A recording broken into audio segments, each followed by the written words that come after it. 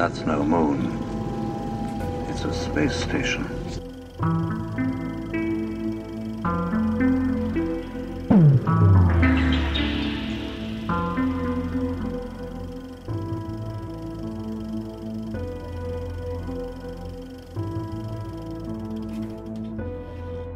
Hey guys, welcome back to the show. Just a reminder, tickets are on sale for our conference, Rebels of Disclosure 2024, May 13th through the 16th in Grafton, Illinois at the Pierre Marquette Lodge. Once again, the early bird sale just ended, and we're really excited to see you guys out there. But if all the information for the event is at rebelsofdisclosure.com, and the live stream tickets are available this year, and all the in-person passes come with a live stream ticket. So that's really cool.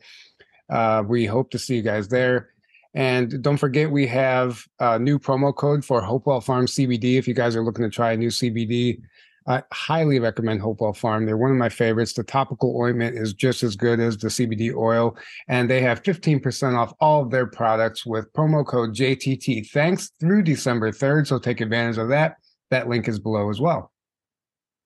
So as some of you may know, I spoke recently in Springfield, Missouri at XCon, conference put on by Margie Kay. And one of the presenters there was Forrest Crawford, our guest tonight. I was unfamiliar with his work until that event. He's a former MUFON investigator, UFO researcher, and he told us about a case, a UFO crash retrieval case that contains so much information and so much validity. There's so much to it. You know, we always hear these stories that are told when we interview a lot of people, but there's so much tangible evidence to grab onto with this case. And the thorough investigation that you guys did, I thought was absolutely profound. And it's one of the wildest stories I've heard. And I can't believe that I hadn't heard it before. So what we're going to do tonight is we're going to turn this over to Forrest and give him a chance basically to re-give the presentation to our audience. And we're going to ask questions along the way. But it's such an intriguing story, and it has to be told in its entirety to really appreciate what's going on here and the bigger picture of how the government and maybe some of these shadow groups will step in and kind of manipulate disclosure and the information that they want coming out, which is really interesting. So welcome to the show, Forrest. Well, thank you for having me. I'm glad to be here. Yeah, absolutely.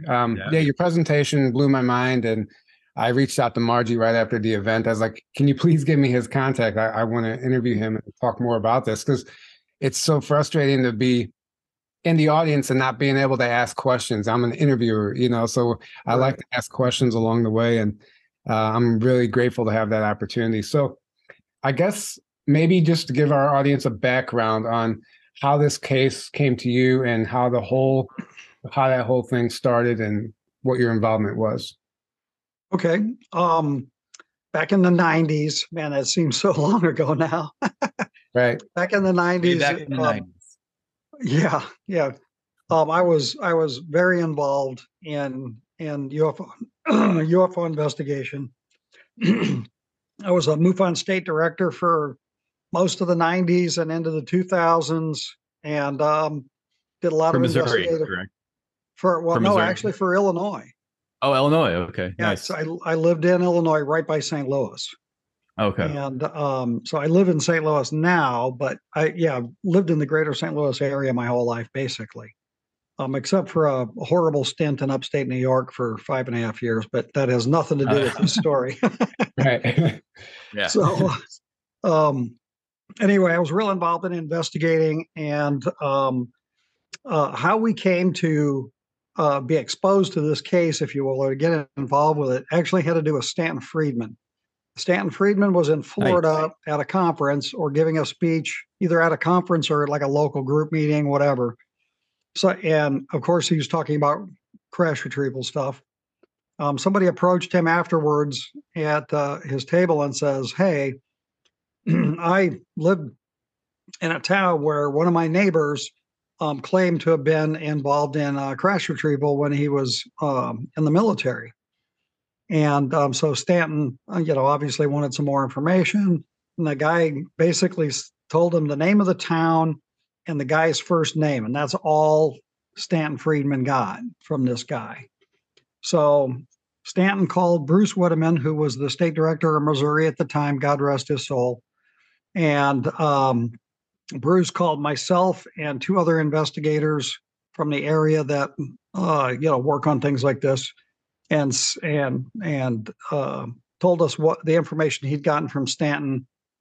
And Bruce and one of the other investigators went to the small town in Missouri, and it's north of St. Louis, about an hour to an hour and a half drive, kind of out in the middle of nowhere, very, very rural surroundings. And they went to the town. And there's like one gas station in the middle of town, and they went there thinking, how are we going to find this guy? All we've got is a first name. And so they went into Convenience Mart, figuring that in a small town, everybody knows everybody, right? So Right. they approached the clerk behind the counter, and they were talking to him, and they were basically kind of getting nowhere. And this other person that just happened to be in the store. Now, I want you to think, as I go through this story, how serendipitous or synchronistic or weird even that is. There was one other person in the store at a random time when they showed up. That person approached them and says, "Hey, I think I know who the guy is that you're looking for, and I'll take you up the street to his house." And so they followed the stranger up the street to this random house and banged on the door. This guy comes to the door, and they tell him the story, and he goes, "Well, I'm not the guy you're looking for, but I might be able to help you find him." And so he came out of the house and sat down and was talking to him and basically kind of interrogating them. And after 15 or 20 minutes, he admitted, "I'm the guy you're looking for. Actually," he says, "I'm just didn't, really want anybody to know, who I was." Right. And so that's how we found him. So then Bruce called myself and the other investigator up that was involved in the case and said, "You need to come up here and meet this guy." So we all went up there. We met the guy. We met, and Oscar's is his first name, right? So we went up there and met Oscar. We met Oscar's mom, got to see where he lived, and basically, established a sort of a relationship. We told him we want to come up and investigate what he experienced. And he was like, "Okay, but I don't want anybody to know who I am, really. I don't want anybody to know where I'm at. And you can't bring anybody else up here except the four of us without his prior permission." He was really, really guarded about his identity and his location. He said he didn't want any weird stuff happening to his family, Understand. So we're like, "Okay, we agreed, no problem." And so that started a 7-year long investigation of this case. And myself went up there a lot of times. More than one of us group of four would go up there. And then over time, he also allowed us to bring a few other people into the circle, so to speak. But most of the time, at least two of us would go up there at a time. I never went up there by myself. Let me put it that way. And then, so over 7 years, 3 to 4 times a year, I would go up there and visit him. He didn't have a phone. His mother didn't have a phone. And when we ask him about it, he says, I basically have never had a phone. And so we're like, "Well, how can we get in touch with you?" And he goes, "Just show up." And so it literally was like, and at the time I lived in Collinsville, Illinois. So to drive to this, it was about a 2.5 hour drive to get up there. So it wasn't something I could just pop into. It had to be like, "Okay, let's go see Oscar today." We had to plan ahead. And All day, yeah.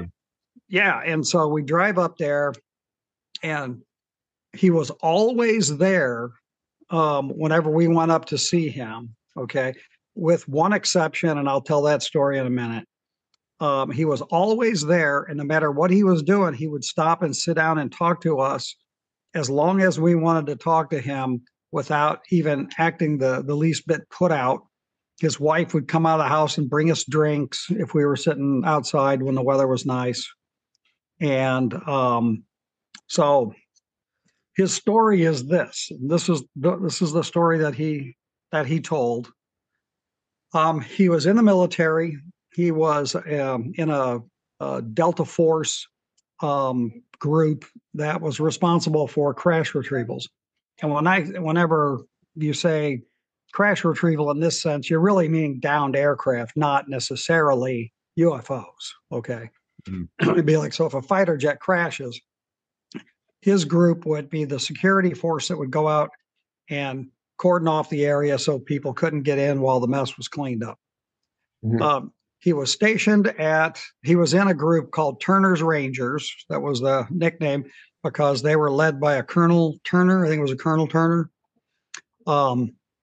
And he was stationed at the Comtre-Pac submarine base in San Diego. When was this? What years? Late 50s.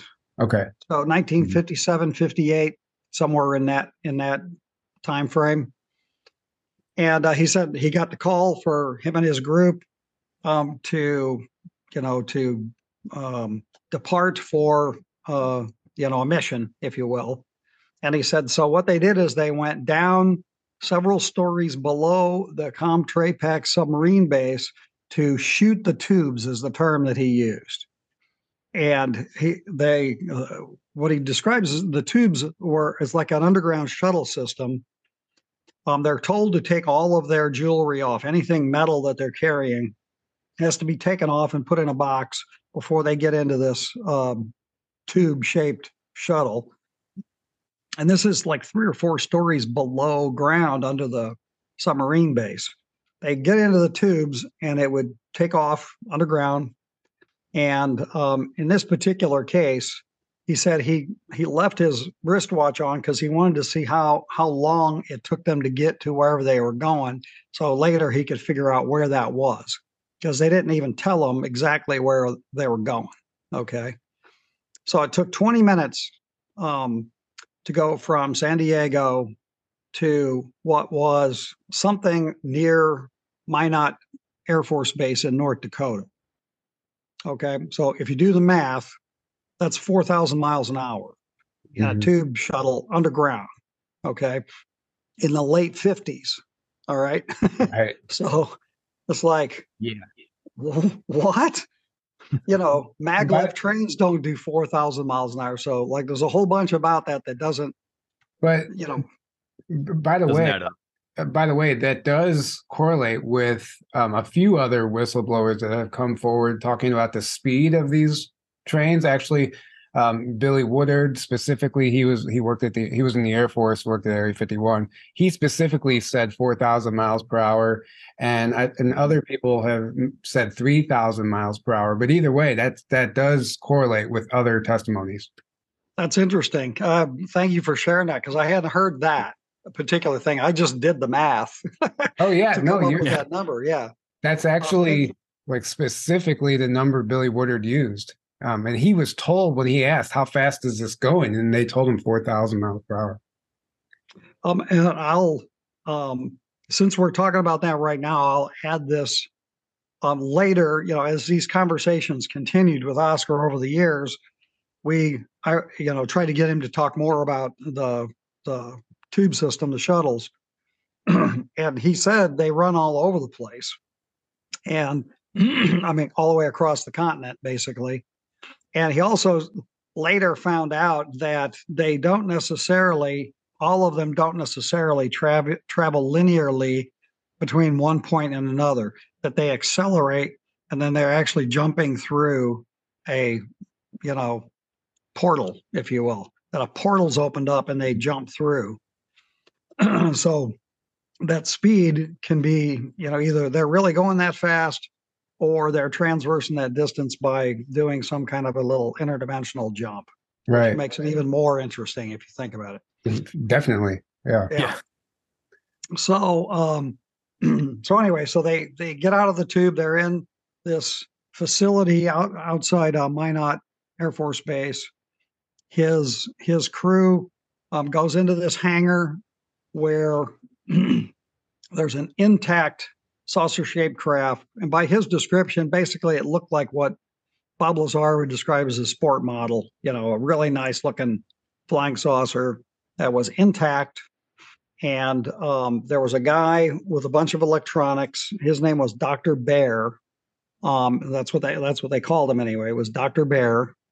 And his job was to work the physics and try and get the thing open he used ultrasonic sounds, a certain combination of ultrasonic sounds. And Oscar said the side of the ship like started to ripple like it was liquid. And then it opened like in an iris, fashion to the inside of the craft. He was the squad leader, so he was the first one in to the craft, and his team, of armed guys followed him. And when he went on the inside of the craft, he said on the inside of the craft, you could tell that the interior had buckled, was the way he put it. It was like when the thing impacted the ground or whatever, the outside stayed intact, but the inside shifted. And when it did, there was a seat, like bench-like seat on the side of the craft, where there was an alien sitting. And when the interior buckled, it pinched and pinned the leg of the alien that was on board the ship. So he immediately approached this being, which was completely human in appearance, and the being started communicating with him telepathically.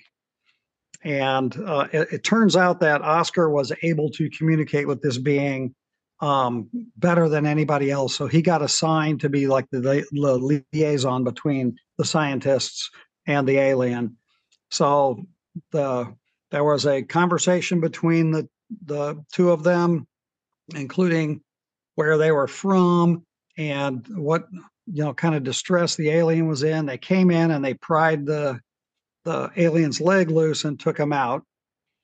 And Oscar looked at the control panel, and there was a star map on the control panel, which he had a hand drawing of that he had shown us, and that the two primary systems that they were from were Tau Ceti and Epsilon Eridani.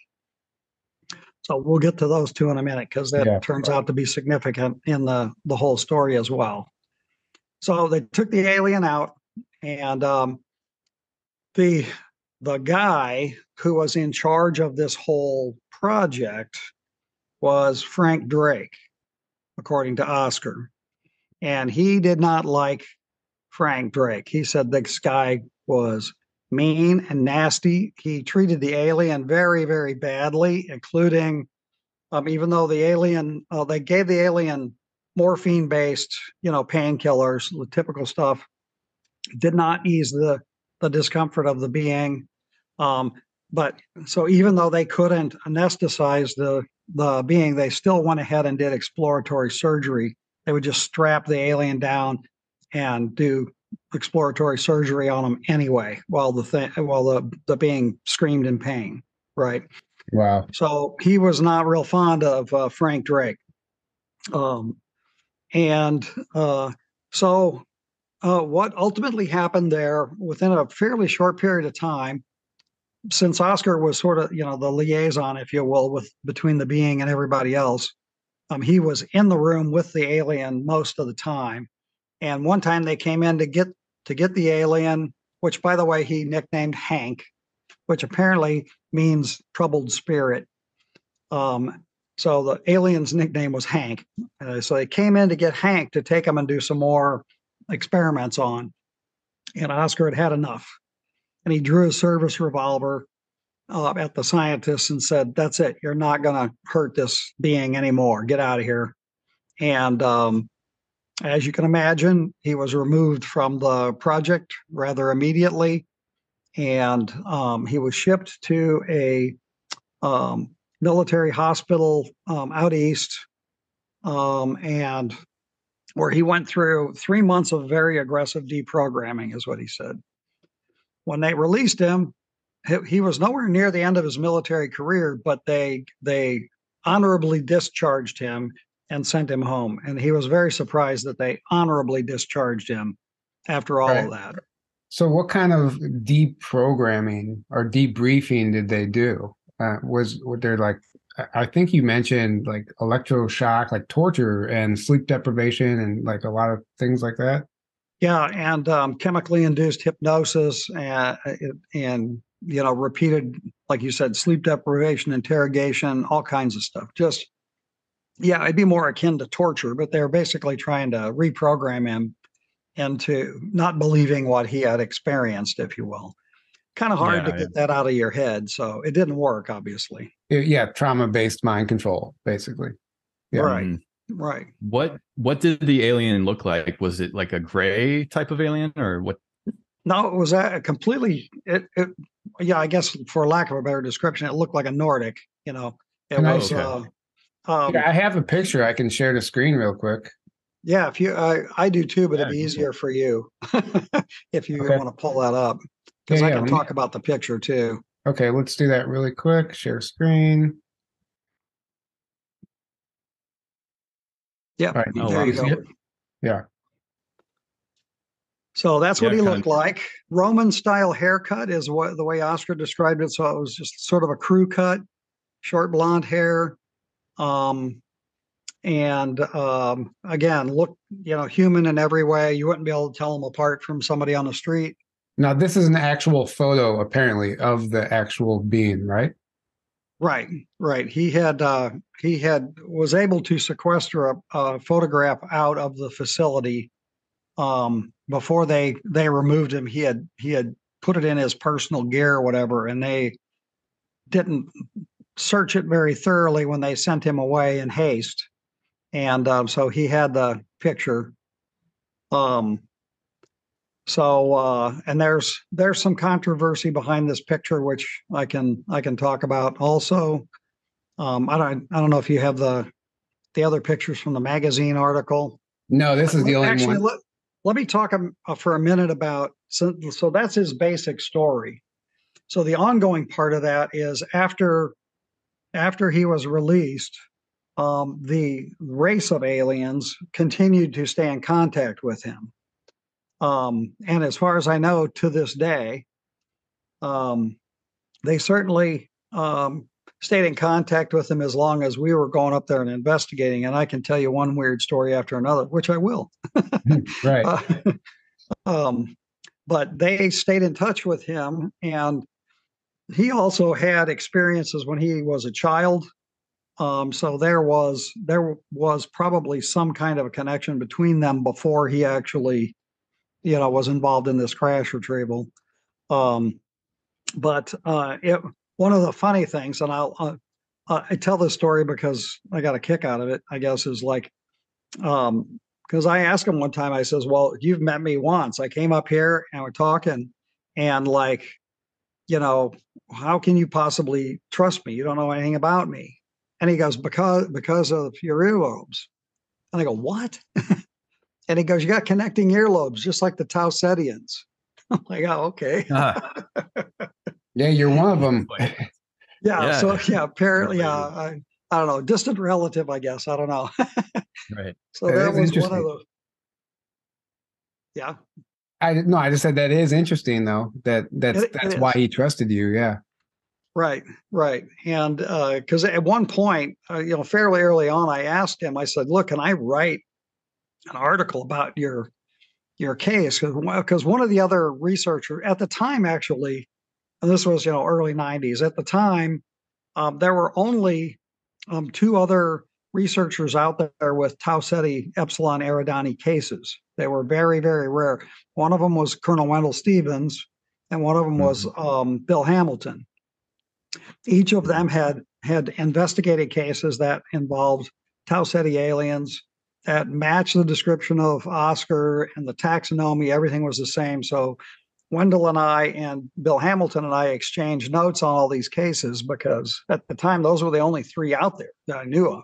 And Wendell, at the time, he was putting out a magazine for his organization, and he asked me if I would write an article for it. And I go, well, I got to ask Oscar. So Oscar says, yeah, you can write an article about it. That's okay. Just don't, tell him my real name or where I'm at. And I'm like, oh, I'd never do that. Right.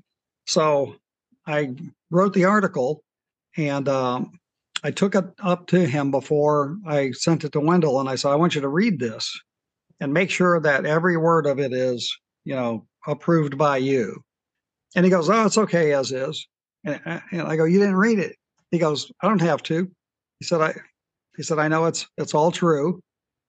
And later we came to determine that he actually couldn't read.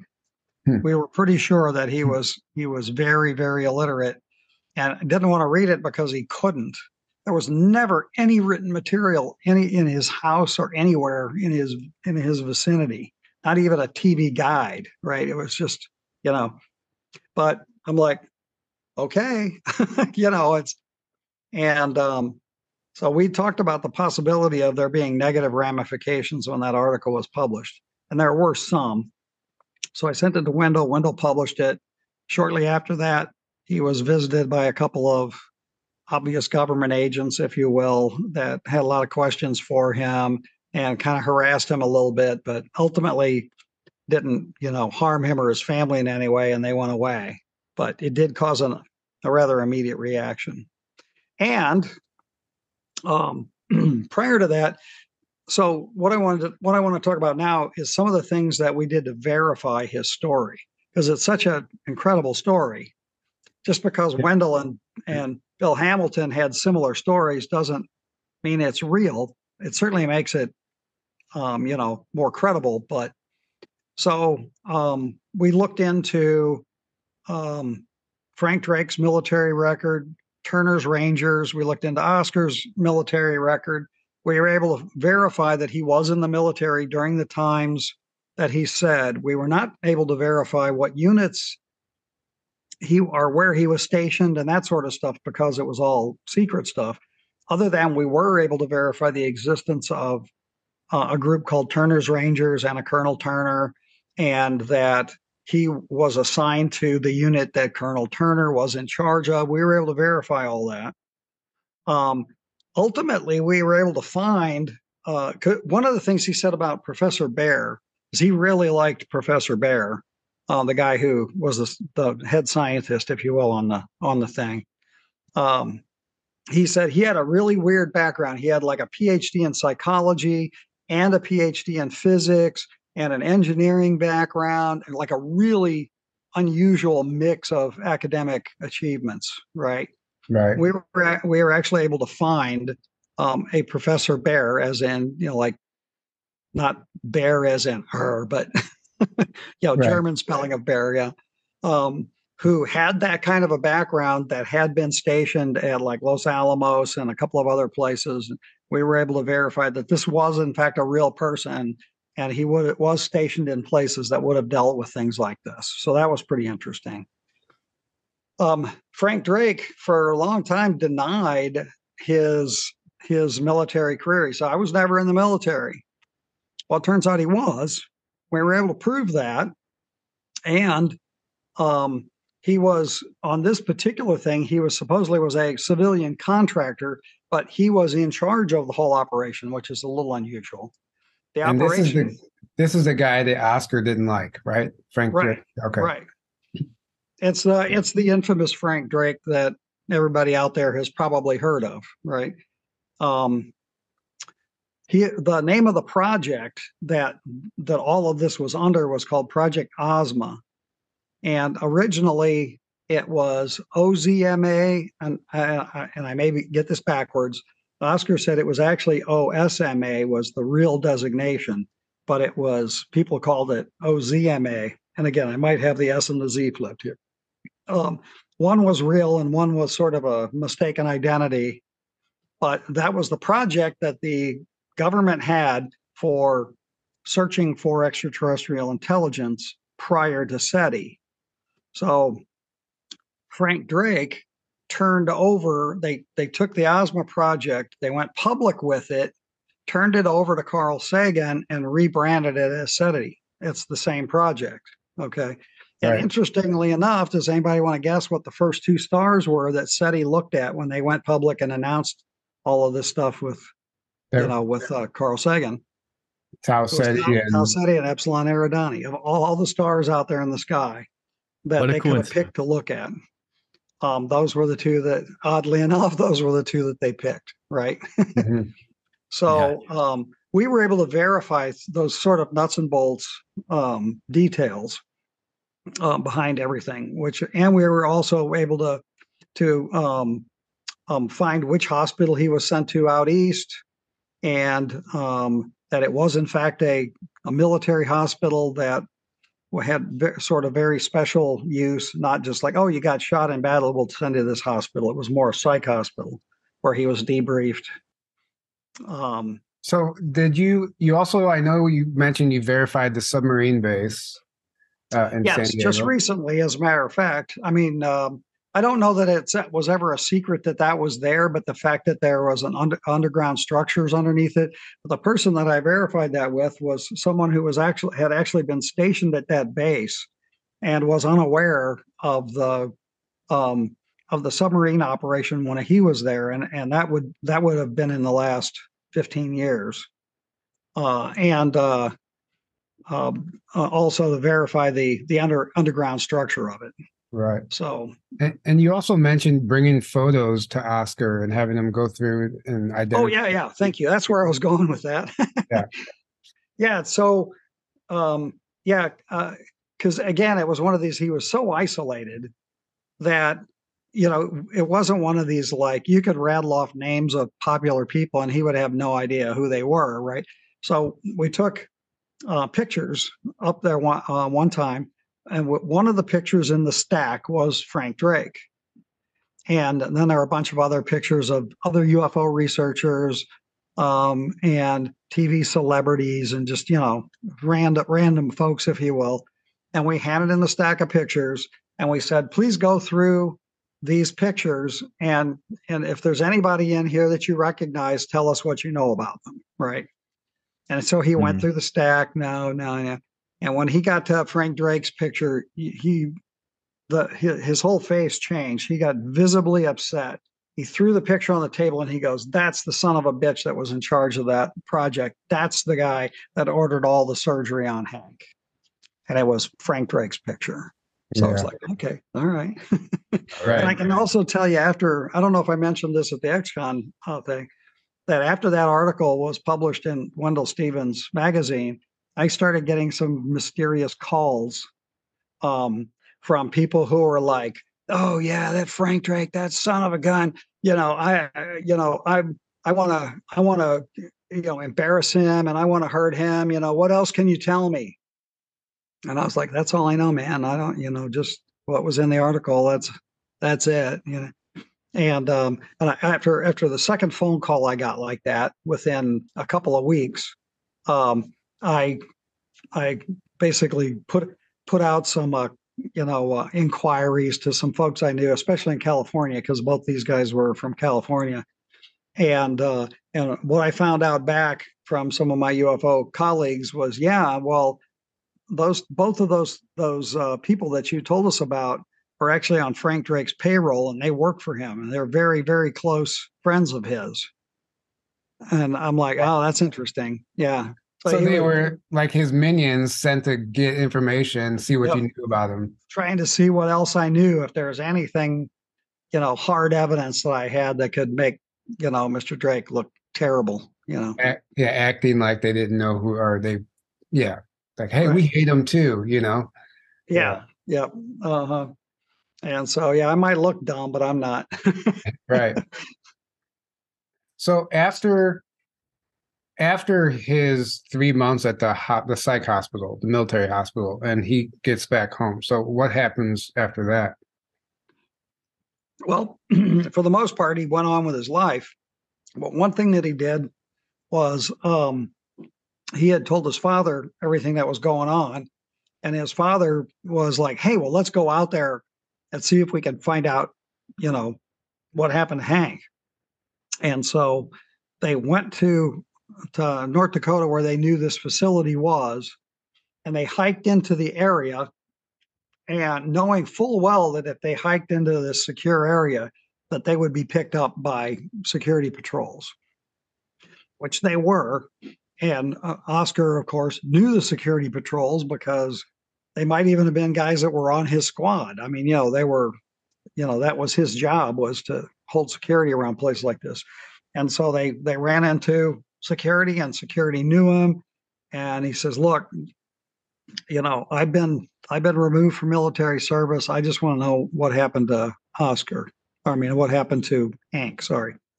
And the guy told him, well, about 3 weeks after you were removed out of here, he died. And as a consequence of all this experimental surgery. And so he's like, okay. So a side channel on this whole case is years later. I had talked about this case before at conferences back in the 90s. I was approached by another researcher who lives in that part of the country and had researched some cases up there. And they knew somebody that was at that base. They had investigated a case of somebody that worked at that base, also knew about, not so much about Oscar specifically, but about Hank and about that crash retrieval case. And had a whole nother side to this story. And that side, what they told me was that that the Tau Ceti aliens were pissed off that we had acquired their craft. And also, when the thing originally crashed, there were 2 dead aliens found outside the craft, and then Hank found live on board the craft. So they had 3 bodies. The Tau Ceti aliens came down to the base up there and met with the military and said, "We want the bodies back." And the military refused to give the bodies back. And they said that there was some sort of a forcible altercation between the aliens and the military, and the aliens acquired the bodies back and left. So that's another very wild story to go along with this. Right. And it's amazing that you got that. I mean, there's no coincidence here, and it's no accident that all of this information found its way to you, and you're telling this story now, because there's so much to it. And we're only halfway through. Like, there's a whole other part to this. Like, I'm excited to get into. This is sort of the nuts and bolts of the story, the really odd stuff. Let's see. What story should I tell first? Well, these synchronicities, I don't think anything happens by accident anyway. So can we talk about the other, was this the case of Jill? Was that who you're talking about? There's another. No, that's a totally separate case. No, so I guess we can talk about that now before we segue into the latter half of this. Yeah, sure. Yeah, that's a good idea. I was Illinois State Director at the time, and I was investigating some cases in Springfield, Illinois. And one of them was a woman named Jill that had abduction experiences, had like ongoing abduction experiences. She had some Men in Black kind of stuff going on. It was a pretty interesting case, but it was pretty atypical gray interaction until she told me this one story. So, we went through in detail the trigger signals when she knew she was going to be abducted. And one of the things they did with her is she would get these signals, and then she would know to get in her car and drive to this nearby city park in Springfield, where they would land and abduct her and do whatever they were doing. But it was typical little grays. And she said, except one time I went out to the park, I had the typical signals, and I went out to the park, but a different kind of spaceship landed, and these beings got out of the craft, and they didn't paralyze me and drag me on board, and they looked just like you and me. And they invited me on board the ship, and they explained to me that they really, really don't like what the Greys are doing with us, especially like the forcible interactions and that sort of thing. Mm-hmm. And they asked her, how did she feel about it? And she goes, I don't like it either. And they go, well, we can tell you how to sort of ward them off so they'll leave you alone. And they explained to her this meditative technique where she needed to be able to picture some figure that was really, really influential to her. It could be a religious figure. It could even be a sports figure, just somebody that she really is, holds in high regard. And then first thing is think of that person who inspires her, and then imagine this energy field, like an egg, if you will, encompassing her whole body. And so like when she gets these trigger signals, she would go through this process, is what they told her to do. And then if you do that, they're not going to be able to penetrate that mental field, if you will, of high inspirational energy. And so I said, I said, well, their craft looked different. They look different. What did it look like? So she described the typical, sport model kind of craft. And she said, well, they looked, she used these words too. She said, they look kind of like Romans.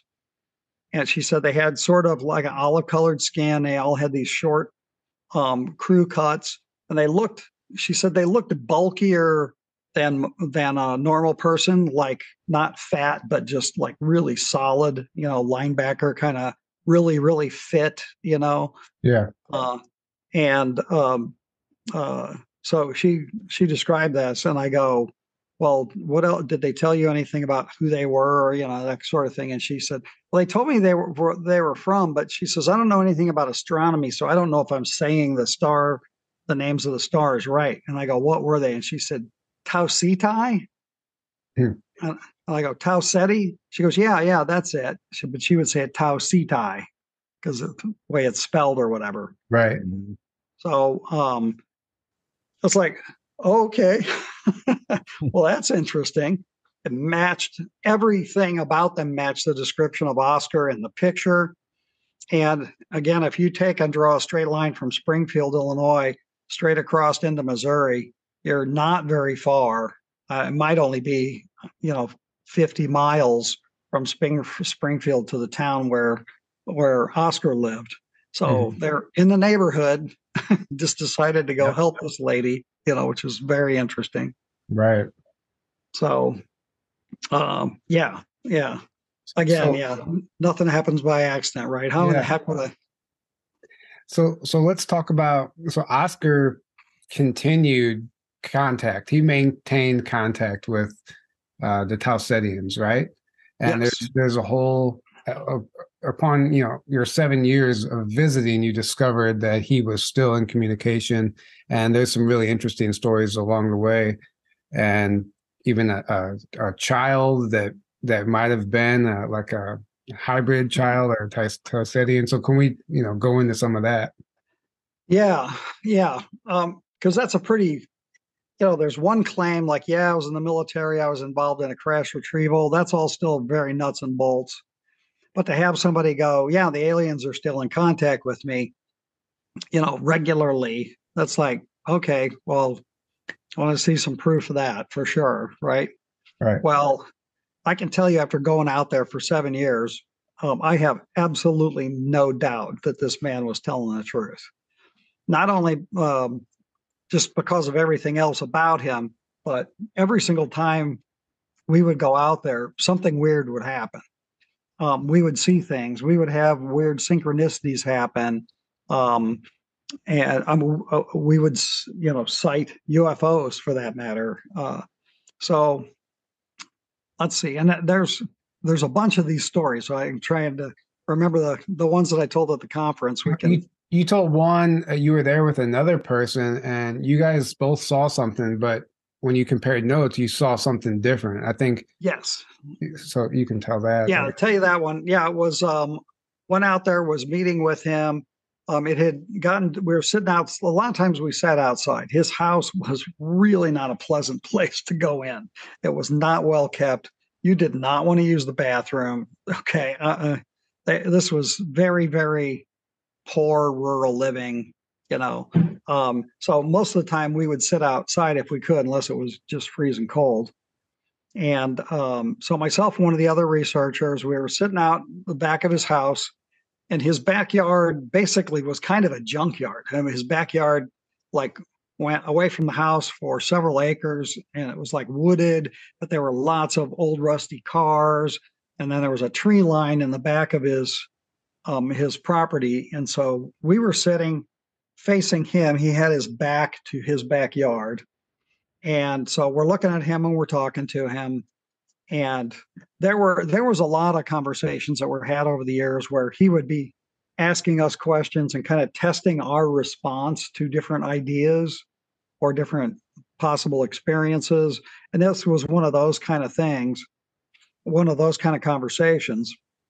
And from the tree line in the distance, it had to have been at least a mile away, maybe a little bit more.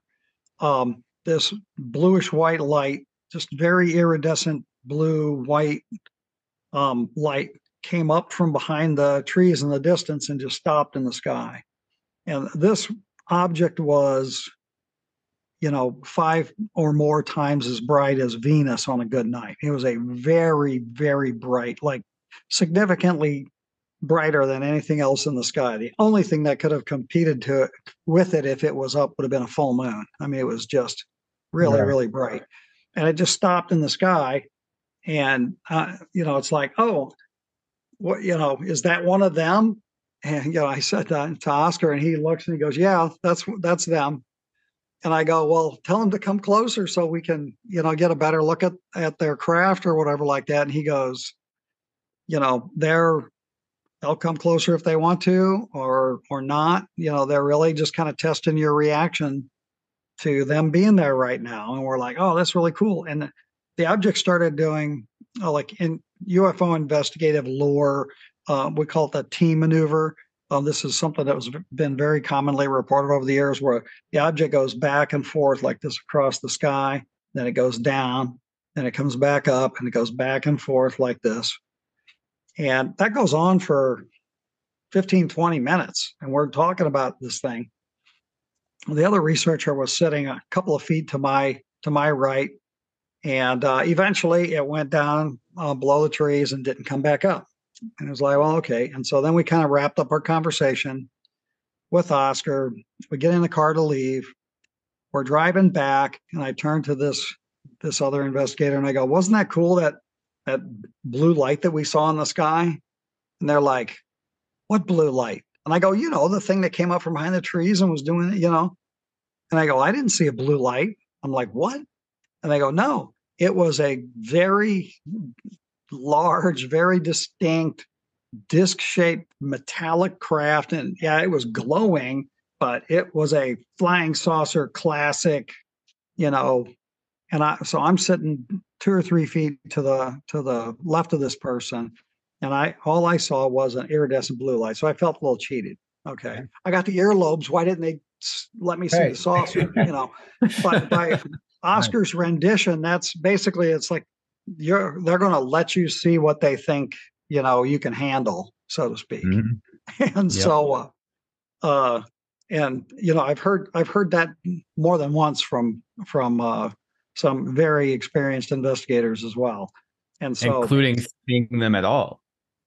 Because a lot of times there'll be cases where multiple people are in the same area, only one or only certain of the people will actually see the craft. Yeah. Right. There, and that's one of those data points we can extrapolate from this story, is they have the ability to manipulate our perception. Absolutely. However they want. And at the same time, they're able to measure our reaction to that perception and then alter it accordingly. Right. Right. Mm-hmm. Well, I've heard very similar stories from Bigfoot researchers. And I had a conversation with Dr. Harley Rutledge back in the day. If you recall, Dr. Rutledge was very involved in the Piedmont UFO stuff. And I had some sightings when I was a teenager and was camping in Missouri, where it became obvious to me that, and the way I put it to him was, they knew we were looking at them. And this is a physics professor says, I'll give you one better.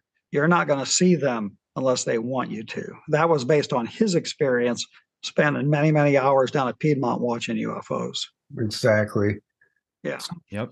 So when you were talking to Oscar, I mean, did he explain to you what his interactions were like with these beings after he's been back home, and how he would interact with them? What was that like? Was he leaving and going on their craft and coming back? Like, can you extrapolate on that? Yeah, I did not get the impression ever that he was going on the craft very often. If he did, it was rare. I do know of one occasion where what he said led us to believe that he was on the craft and came back. And most of the time it was just, telepathic communication, if you will, maybe out of body stuff. But I'll tell the dowsing story in a minute about where he would go to be in touch with him. But one of the times we went up to see him, and this was a really, really interesting experience too, was myself, Bruce Whitteman, and this woman named Debbie, which is the primary subject of the dowsing story that I'll tell in a minute. Actually, maybe I should tell that one first because she's not in the picture until after that. All right, so let me rewind. I'm sorry. Okay, no problem. Try and keep it a little chronological. So Oscar, and actually this is perfect lead in to him communicating, because he told us how he had come to live in this house, which is also a really weird story. He said him and his wife and his kid, he had a son, I know. They were living in another house nearby. These people came to his house and they said, "Hey, we live in this house over here and we want to give it to you." And he's like, "What? Why would you give me a house?" And he says, "Because we were told that you're supposed to live there." It's like, "What?" And they were, "Yeah." And he went over and he looked at the piece of property. And even though where he lived was nothing glorious, it was better than where he was at, I guess. And he's like, "Okay." And they signed the deed to the house over to him and disappeared, and he never heard from him again. And wow. So the aliens explained to him that he, needed to live there because it was easier for them to get in touch with him in that location. And that was because there were ley lines on the property. There were 3 ley lines that intersected. So there were 3 intersections that formed a triangle on his property. And that intersection of those energy lines made it much easier for them to interact with him. And we're like, "Oh, that's interesting. Well, where do these ley lines run?" And he took us out in the yard and he goes, "Well, there's an intersection right over here, and there's one down there, and then there's one over there. And then the place that I go to contact them is through that tree line. There's a little pasture over there, and I go over there and I sit in the grass and we talk." Well, okay, that's interesting. So this other case that I was working on in Granite City, a lady's name is Debbie, and she was having pretty classic gray experiences. There was a bit more going on than just that with her. And she told us one time, she goes, "Oh yeah, by the way, after I started having these experiences, I realized that I could dowse, that I'm a really good dowser." Okay. And so I got this crazy idea. I know where there's 3 intersecting ley lines, and I've got somebody who's claiming to be a really good dowser. Let's put them together, right? Right. So without asking Oscar's permission ahead of time, I took Debbie up there one day, and it was the only time that I had gone like during the week and in the middle of the day. Usually we go, on a Saturday afternoon or something. And I just showed up at his house, knocked on the door. His wife came to the door, and I explained, let me premise this. Debbie knew absolutely nothing about the Oscar case. She knew nothing about Oscar. She had no idea. I said, "Bring your dowel rods. We're going to go have some fun." And I did not tell her where we were going or what we were up to when we got there. So his wife came and I said, "This is somebody I wanted to introduce to Oscar. Is he here?" And she's like, "No, he's at work, And I go, "Debbie is a dowser. Do you mind if we walk around the property?" And she was like, "No, go ahead. Whatever you want to do." And she turned us loose. And so I just told Debbie, I just said, "Douse." She says, "What am I looking for?" And I go, "You tell me what you find." I mean, I was keeping it as abstract as I could get, right? And so she gets her rods out and she goes, "Oh, there's a ley line here. Oh, there's an intersection." She nailed all 3 of the ley lines and the 3 intersections without problem at all. And then we started cutting across the property to go to the back ley line. And she walked out through the trees into this sort of pasture or glade area. And again, remember, she knew nothing about Oscar or what we were doing there. She walked in the middle of this field and she lowered her dowsing rods to her side and she goes, my God, this is where he comes to talk to the aliens, isn't it? It's like, what did you say? Yeah. And she says, I'm standing right here. She says, there's this open portal and just information just coming down right here. And it was in the exact spot where he said he went out there to contact the aliens. Well, that's confirmation right there. Right. That's amazing. Oh, yeah. A double confirmation. Yes, she's a good dowser. And yeah. So next time we went up, we took Debbie with us so she could meet Oscar and vice versa. And so we went up. It was nighttime. It was Bruce and I and Debbie. We went up there and we pull into his house, and the house is dark. I mean, like dark. There's no porch light on. You can't even see any lights through the windows. Not so much as a coffee pot light is on. The house, it's like the power's off, right? Mm-hmm. And we're like, oh, man. And there's no cars in the driveway. We're like, oh, dang. It's the first time we've come up here, and he's never been here, you know? And Debbie was like, he's here. Go up there and knock on the door. And we're like, no, he's not. Nobody's here. And she goes, just go knock on the door. He's here. I know he is. I'm like, okay. So I go up and I'm banging on the door, and a couple times banging on the door. She's like, keep knocking on the door. Finally, after about 5 minutes, he opens the door. He goes, oh, hi. He says, let me get a shirt on. I'll be right out. And so he throws on a flannel shirt and he comes out.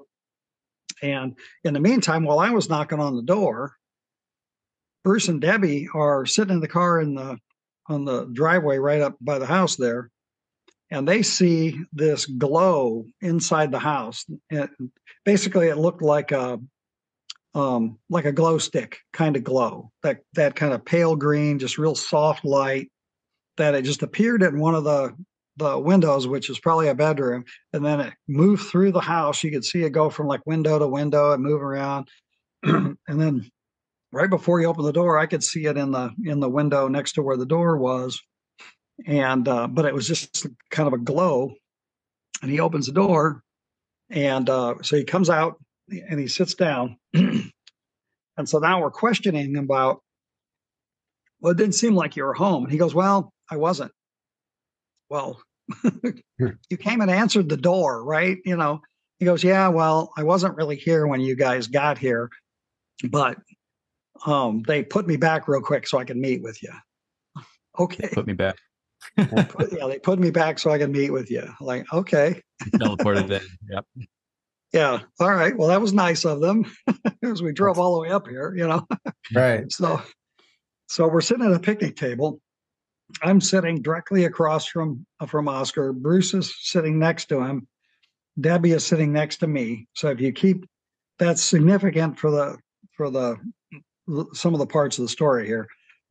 So while we're talking to him now, it's pitch black, and we're like, well, there's no lights. And he goes, yeah. He says, my wife forgot to pay the power bill and they shut it off. It's like, and this was fairly typical of these guys, you know, just stuff like that. Like, oh yeah, we don't really care about anything normal people care about, to the point where they shut our power off. Right. Right. Yeah. So we're sitting in the dark, and it was a nice star field, so we could see each other, but not, you know, it wasn't bright enough where you could read, but you could see each other, you know, okay, in the starlight, if you will. And at one point, while we're talking to him, I'm looking at him straight on. What I see is, the best way to describe this is if you took a projector and you projected the image of somebody's face over the top of Oscar's face. So it was, I can, you know, and this is 3 feet in front of me, looking at his face, and it's a different, I can still see his face, but there's this, and it was this sort of pale green glow, but it was a different face. And at first I don't say anything. I'm just going to watch. I'm going to see how this goes, right? Then the faces start changing, as if you had a slide projector and you were just flipping, changes to a different face, every couple of seconds. It goes through about maybe 6 or 7 different faces, and then it repeats the same faces over and over again. And so I look over at Debbie, and I'm elbowing her, you know, going, are you seeing this? And she's like, yeah. And she's like, yeah, I can see it. I can see it. And Bruce is like, what are you guys talking about? And I go, this green glow over Oscar's face. And Oscar's just sitting there chuckling, right? He knows. Right. And so Bruce is right next to him. Bruce is looking at him and he's like, well, I'm not seeing any faces. He says, but I do see this weird green glow like in the air right in front of Oscar's face. So like if we're looking this way, you could see an image, but from the side, it was just a little like, sliver of green glow or whatever. And so we're like, what's going on? And Oscar says, well, that's the crew members on board the ship that I was on. And, they're interacting with you. Basically, it's sort of like their way of saying hi, and you could tell that was a male about 55. That was a male about 40. That was a female. That, it was male and female. I think there were 2 female crew members and maybe 4 or 5 male, varying ages. It was that clear of an image that you could see. Well, about this time, all of a sudden, and if you've never felt this, it's definitely one of the creepiest things you'll feel. We're out in the country, okay, and there's crickets and frogs and every manner of outdoor sound. Just this cacophony of animal sounds going on all the time while we're sitting there, and all of a sudden, dead silence. All the critters stopped making all noise. It was deafening silence. And then within a few seconds of that, every dog within 50 miles of this place just starts going crazy. I mean, just barking like, somebody's trying to steal your baby, kind of just angry, violent barking going on in every dog in the neighborhood, if you will. And then we hear this sound coming from the sky. And this is the best way that I can describe it. It was like,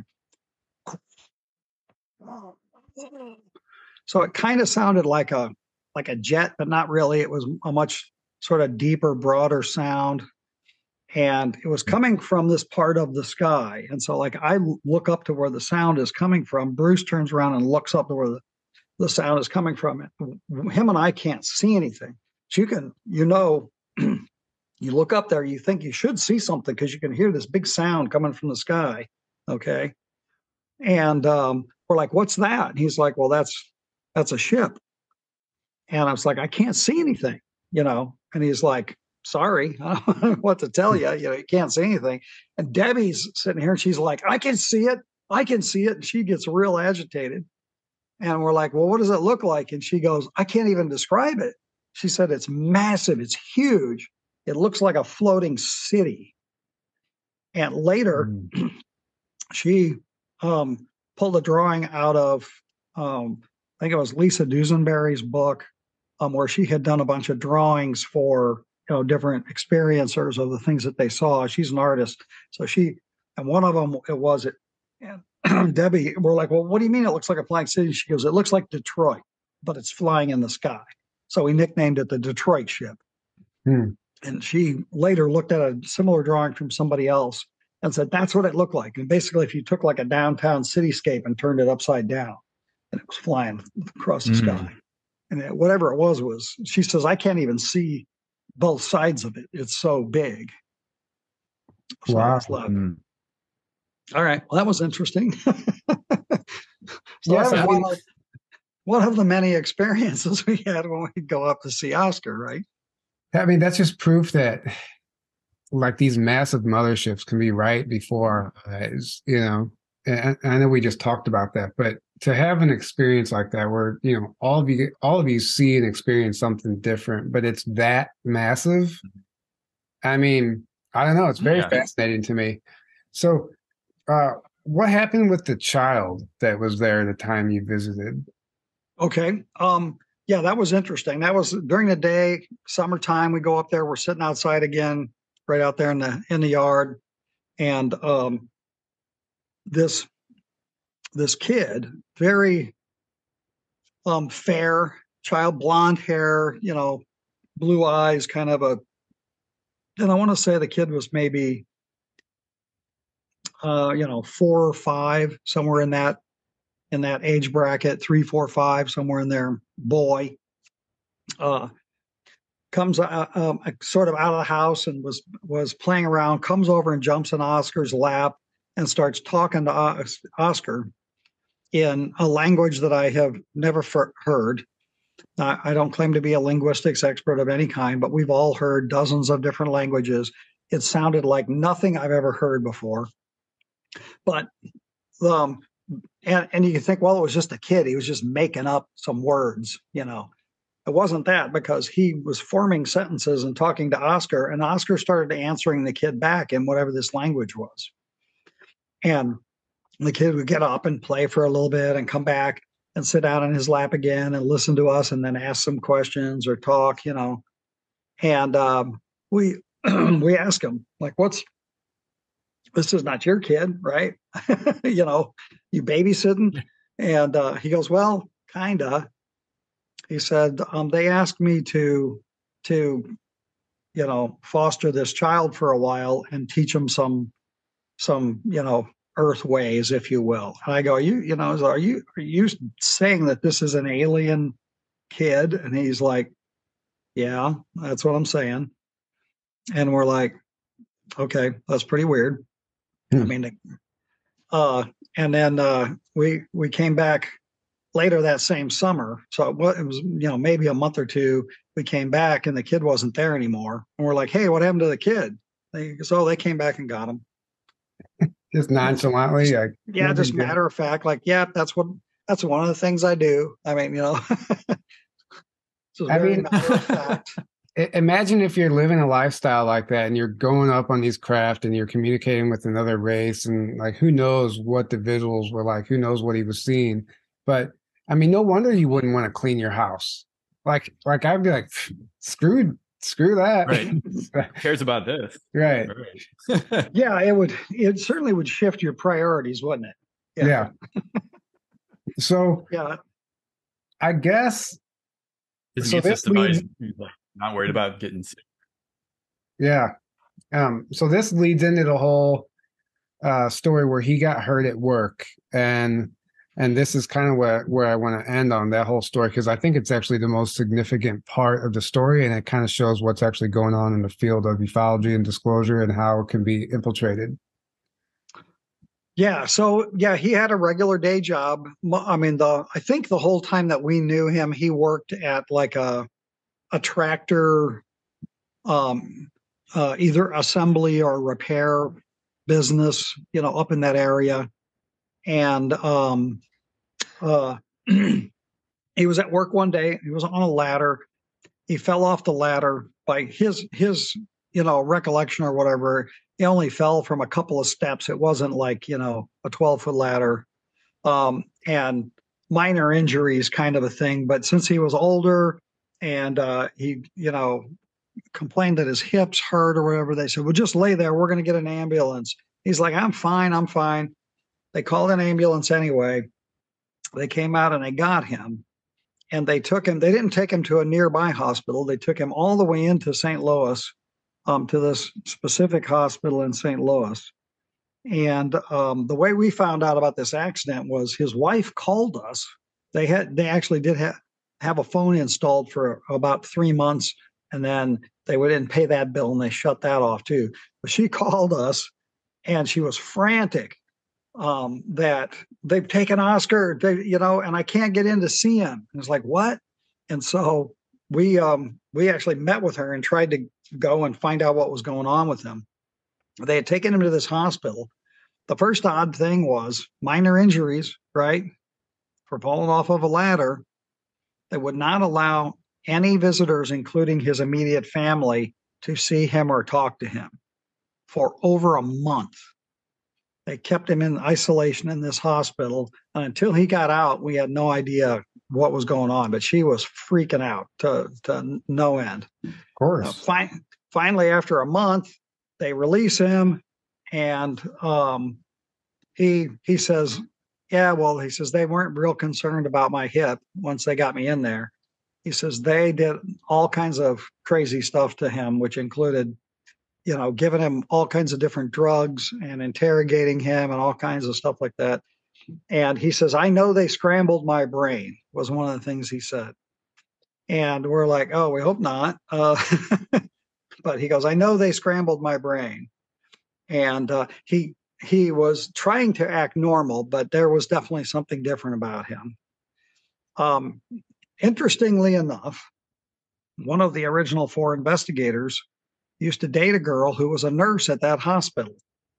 And he contacted her, and she pulled the file and made copies of some of Oscar's files and gave them to us.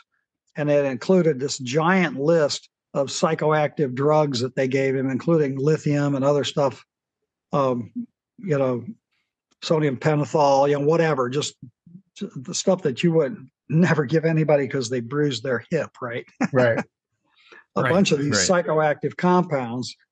And then that investigator also was able to find out through his contact inside that hospital is frequently used by the government and by the military for, special psychological treatments and stuff like that.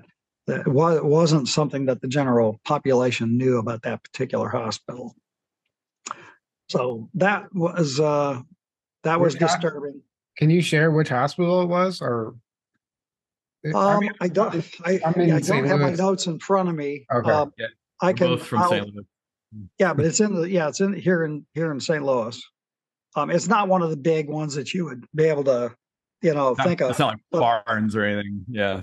Yeah, no, it's not like St. Luke's or Barnes. Yeah, no, it's St. Luke's. Yeah. Like I say, I've got some of the copies of that stuff in my file. I just don't have it in front of me, so I'll let you guys know. Okay. What that is after the fact. Okay. So anyway, one of the interesting things about that was, so we're like, well, okay. So one of the things we did with him over the years to be good investigators is we would over time ask him the same questions that we did maybe 2 years ago to see if we got the same answers from him. And he was always 100% consistent over time with the answers he would give to different questions. And so now it's like, well, okay, we know that they scrambled your brain. So what about this? What about that? So we started going through some more questioning with him. And he was answering a lot of the questions very, very differently than he had for the past 7.5 years. And one of the things was he always, like I told you at the beginning here, he always wanted to remain in total isolation. He never, because I was the state director of Illinois MUFON. I had a monthly meeting, and every so often I would ask him, hey, will you come in and talk, at my monthly MUFON meeting? He's like, no, absolutely not.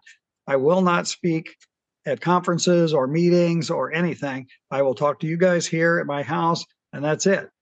And he refused all invitations from all of us to speak out elsewhere. And without us even asking, he goes, oh, by the way, I can come and give talks now. And we're like, what? He goes, yeah, you guys have always wanted me to come and give a talk at your meeting. Well, I would gladly do that now. And I was like, oh, okay, cool. So we scheduled, the meeting coming up next month. We went and got him. We brought him into the meeting. We've been talking about this case at the MUFON meetings for years, and people love to hear updates on it, right? And I go, guess what? We're finally going to get Oscar here to talk, man. And so we packed him in, and we brought him in there. And I stood in the back of the room, and I listened to him talk with my mouth hanging open, because he contradicted like some of these key philosophies and tenets that he had stuck by for 7 years. He was just very, very erratic in what he was talking about and how he was talking about it and what was important. And it was very, there were people that were there that had been hearing us talk about him for years that were literally turning around and looking at me at the back of the room like, what's this guy? Yeah, and I'm just like, I couldn't believe it. It was horrible. Wow. So what? Just like was he painting the ETs in a different light? Like, was he saying that they were negative? Was he changing his story? He was painting the ETs in a different light. He was painting the government in a different light, and also things like he was very, very much a I love everything and everybody kind of guy. Okay, I mean he had a weird way with animals. We'd be out there talking to him, and deer would just come out of the woods and walk up to him. Okay, raccoons. I mean, it was just he had this magnetism with animals. Right. He wouldn't smash a tarantula if it was on his face, right? It was just, and as far as humans were concerned, he wouldn't allow anybody that went up there to talk badly about any race, creed, color. He was very, very much, we had one of the investigators that went up there, for lack of a better way to put it, was kind of racist, I guess. And he would regularly make off-color comments. And we would just go, oh no, because when he would do that, Oscar would stop and give this guy a 20-minute lecture about everybody on Earth is beautiful and we're all the same and we're loving creatures of the Creator and blah, I mean, and whenever he gave this talk, he said more than one very disparaging thing about different races and creeds of people in that talk. To the point where we were flabbergasted. We just couldn't believe it. So whatever they did to him at that hospital, they definitely scrambled his brain. And that was also when we stopped officially investigating his case. We went up one last time to try and talk to him, and he had moved out of the town he originally lived in. His house burned down. That was also under mysterious circumstances after all this had come to light. I don't even think I said that at the XCon thing. No, that's wild. But they were away one day and they came back and their house was completely destroyed in a fire. And there was investigations of arson, and I don't know that they ever pinned it on anybody, but he had to move. And so we went and we found where we thought he lived. And this was a real interesting little aside. We weren't sure. We drove around this neighborhood where he had told us, at least we think we had found it. We weren't positive. So we went back to this, like a convenience mart next to the highway, where the exit was to go up by his neighborhood or whatever. And we went in there to talk to the clerk. That's where this story began, right? So we figured, well, that guy will probably know, especially if somebody new moved into the neighborhood from a neighboring town, they would know that. So we went in there, we're talking to this guy, and a local cop comes up to the counter and is overhearing us having this conversation with the clerk. And the cop goes, I know that guy you're talking about. He just moved into town not very long ago, and he's a neo-Nazi. That was the cop's response to us. Wow. It's like, he didn't really know who we were talking about, but he, that was his response. And whenever Oscar had got out of that hospital, he said that's what they kept calling me while I was in there. They kept telling me that I was a neo-Nazi. Well, what does that mean? Right. Sounds like they were programming him. Right.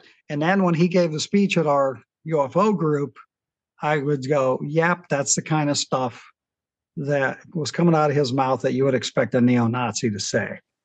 So it was like, so they programmed him to be a neo-Nazi, basically. Yeah. Yeah. And they put out the word to the local magistrate there that that's what he was and to watch out for him. So the whole thing, you want to know what they're capable of doing, or at least what they were.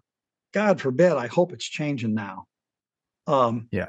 But I still, another long story about why I think this. There are different factions inside of our government. There's a faction that wants everybody to know what's going on with aliens. There's another faction that doesn't want anybody to ever know what's going on with aliens. And there's some that don't care. They're just trying to make money. And then there's some that are on the fence in between. Those factions, I believe, still exist within our government, even though disclosure is happening now. There's still going to be opposing forces within our own government to all the whistleblowing and all of the efforts of people like, Lou Elizondo and Sean Cahill and these guys, Grush, there's going to be people that are going to try and stop that, while I hope that the effort to get it out is bigger, that the people that want it out are more powerful than the ones that don't. Yeah, you're always going to have that in any situation. But man, what a shame. Like, you almost wonder if somehow they even manipulated the fall so they could take him to the hospital, and those circumstances, like, it's illegal, essentially, what they did. And for him to come back a different person, and then the house gets burned down, he's forced to move. I mean, what a way to silence such a beautiful case, such a beautiful person. And it's a shame. It's a shame that that's what happened, because, we see people in this field. We've been interviewing people for 5 years, and we see a shift in people sometimes, and people will change their story. And like, wait, that's not the same guy that we heard at the beginning when he started coming out. And that's happened with a number of people. And this is one of the cases where it's provable. Like, you can almost prove that that's what they did, and they do this to people. So why wouldn't they do it to other people? And they might have more sophisticated techniques now where you don't have to be in a hospital. Who knows what they can do? But I think it's crucial to point that out. And I think that's one of the ways they're going to try to control disclosure. But like you said, hopefully they're not going to such extremes like they were. Yeah, I hope not either, because I think a lot of the things that they've done in the past are just flat out cruel, And mind control and mind manipulation is, sort of a violation of every right we have as a sentient being, But right. There's ways to do it, I guess, that are less invasive. Sure. But this time around, I have the feeling, and I've had this conversation with my buddy Sean, that what's different this time about disclosure? Okay, would they still do this to Oscar now? And I even asked the question, is like, if Carl Sagan and Frank Drake were alive today, would they jump on the bandwagon and talk, or would they continue to, lie and stay in the background? I'd like to think that they would talk, because things have changed, but I think this time is different, because I've always contended that the government is never going to tell us what's going on unless they have to. It's not their job to scare us or to tell us about something they really can't control or explain. So we should have never expected the government to tell us anything unless they have no choice. So if we play that thought out, what has changed now where they have no choice? They have to get us ready for something, open contact. Mm-hmm. I think it's coming. Yeah. I think it's coming. Yeah. It is. And I think that's what is happening now. And I think that's why the cat can't be put back in the bag, is because they've got to get us ready, because the aliens are changing their agenda. And we have to be ready for it, or, It's very clear that something shifted, and either their hand has been forced. I mean, no matter what, like, all of a sudden, the subject that they've ridiculed for decades is just all of a sudden real. And so something shifted.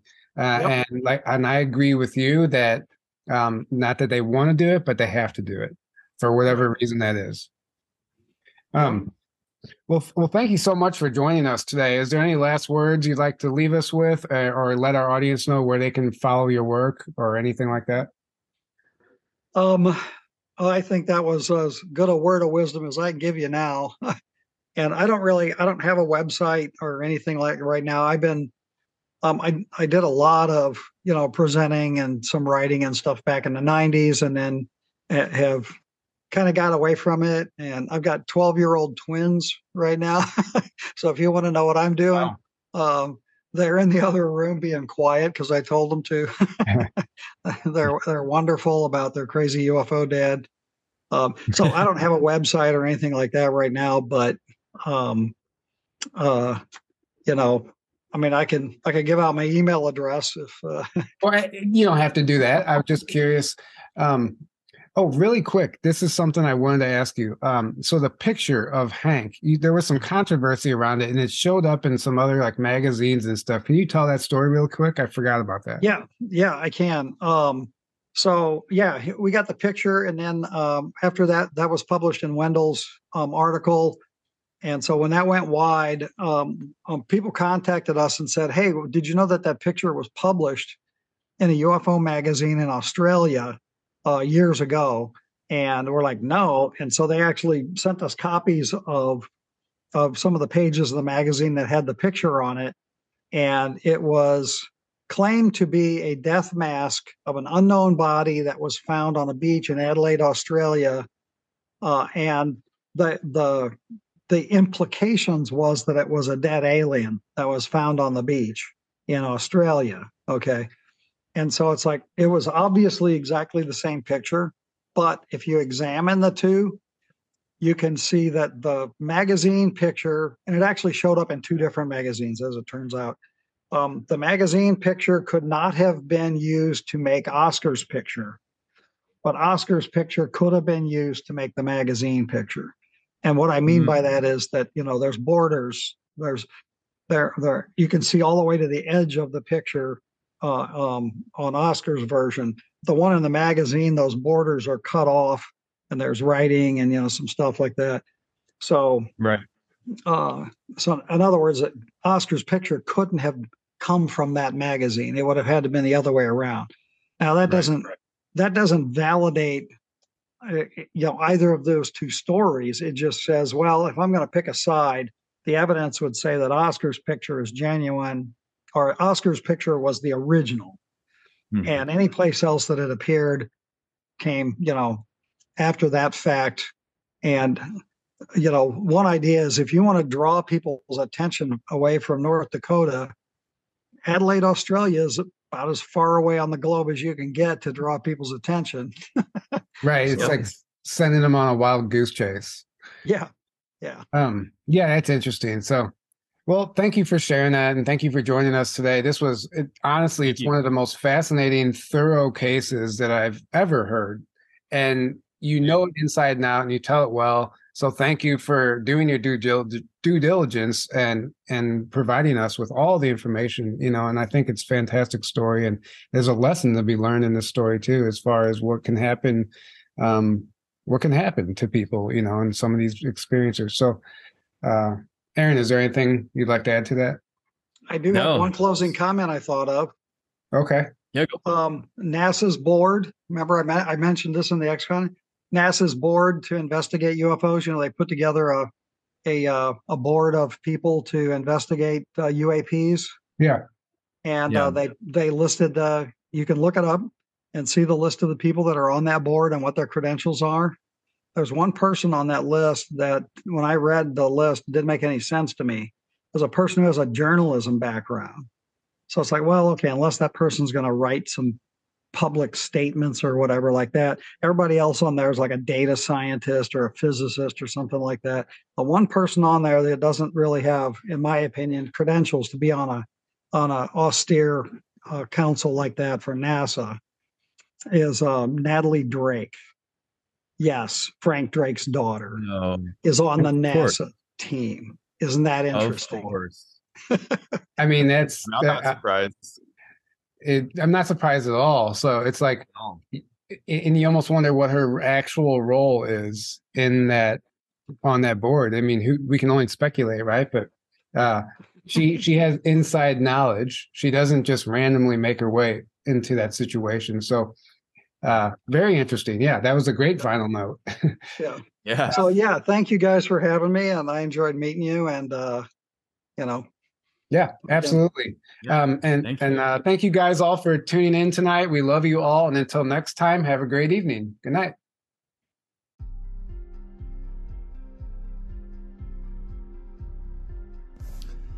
Yo, what's up, everyone? How you guys doing today? You guys feeling those vibes? Yeah, you know what it is, so check it out. So, May 13th to 16th, Grafton, Illinois, Rebels of Disclosure Conference. Yeah, I'm pumped. It's going to be my first time in the States, first time going to a conference, first time seeing any of these speakers live, and the first time I'm going to get to meet hundreds of people that I've been chatting with and interacting with on Facebook and Instagram, and I'm so pumped. I did just check. They have the website up and running. It's looking really fresh.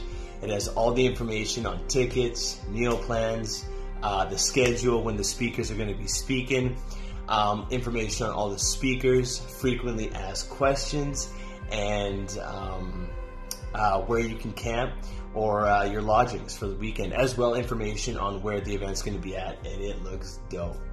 I do believe that this is going to be the best year yet. I may be biased because I'm going this year, but that's just what I'm vibing. But yeah, if you haven't checked out the website, go check it out.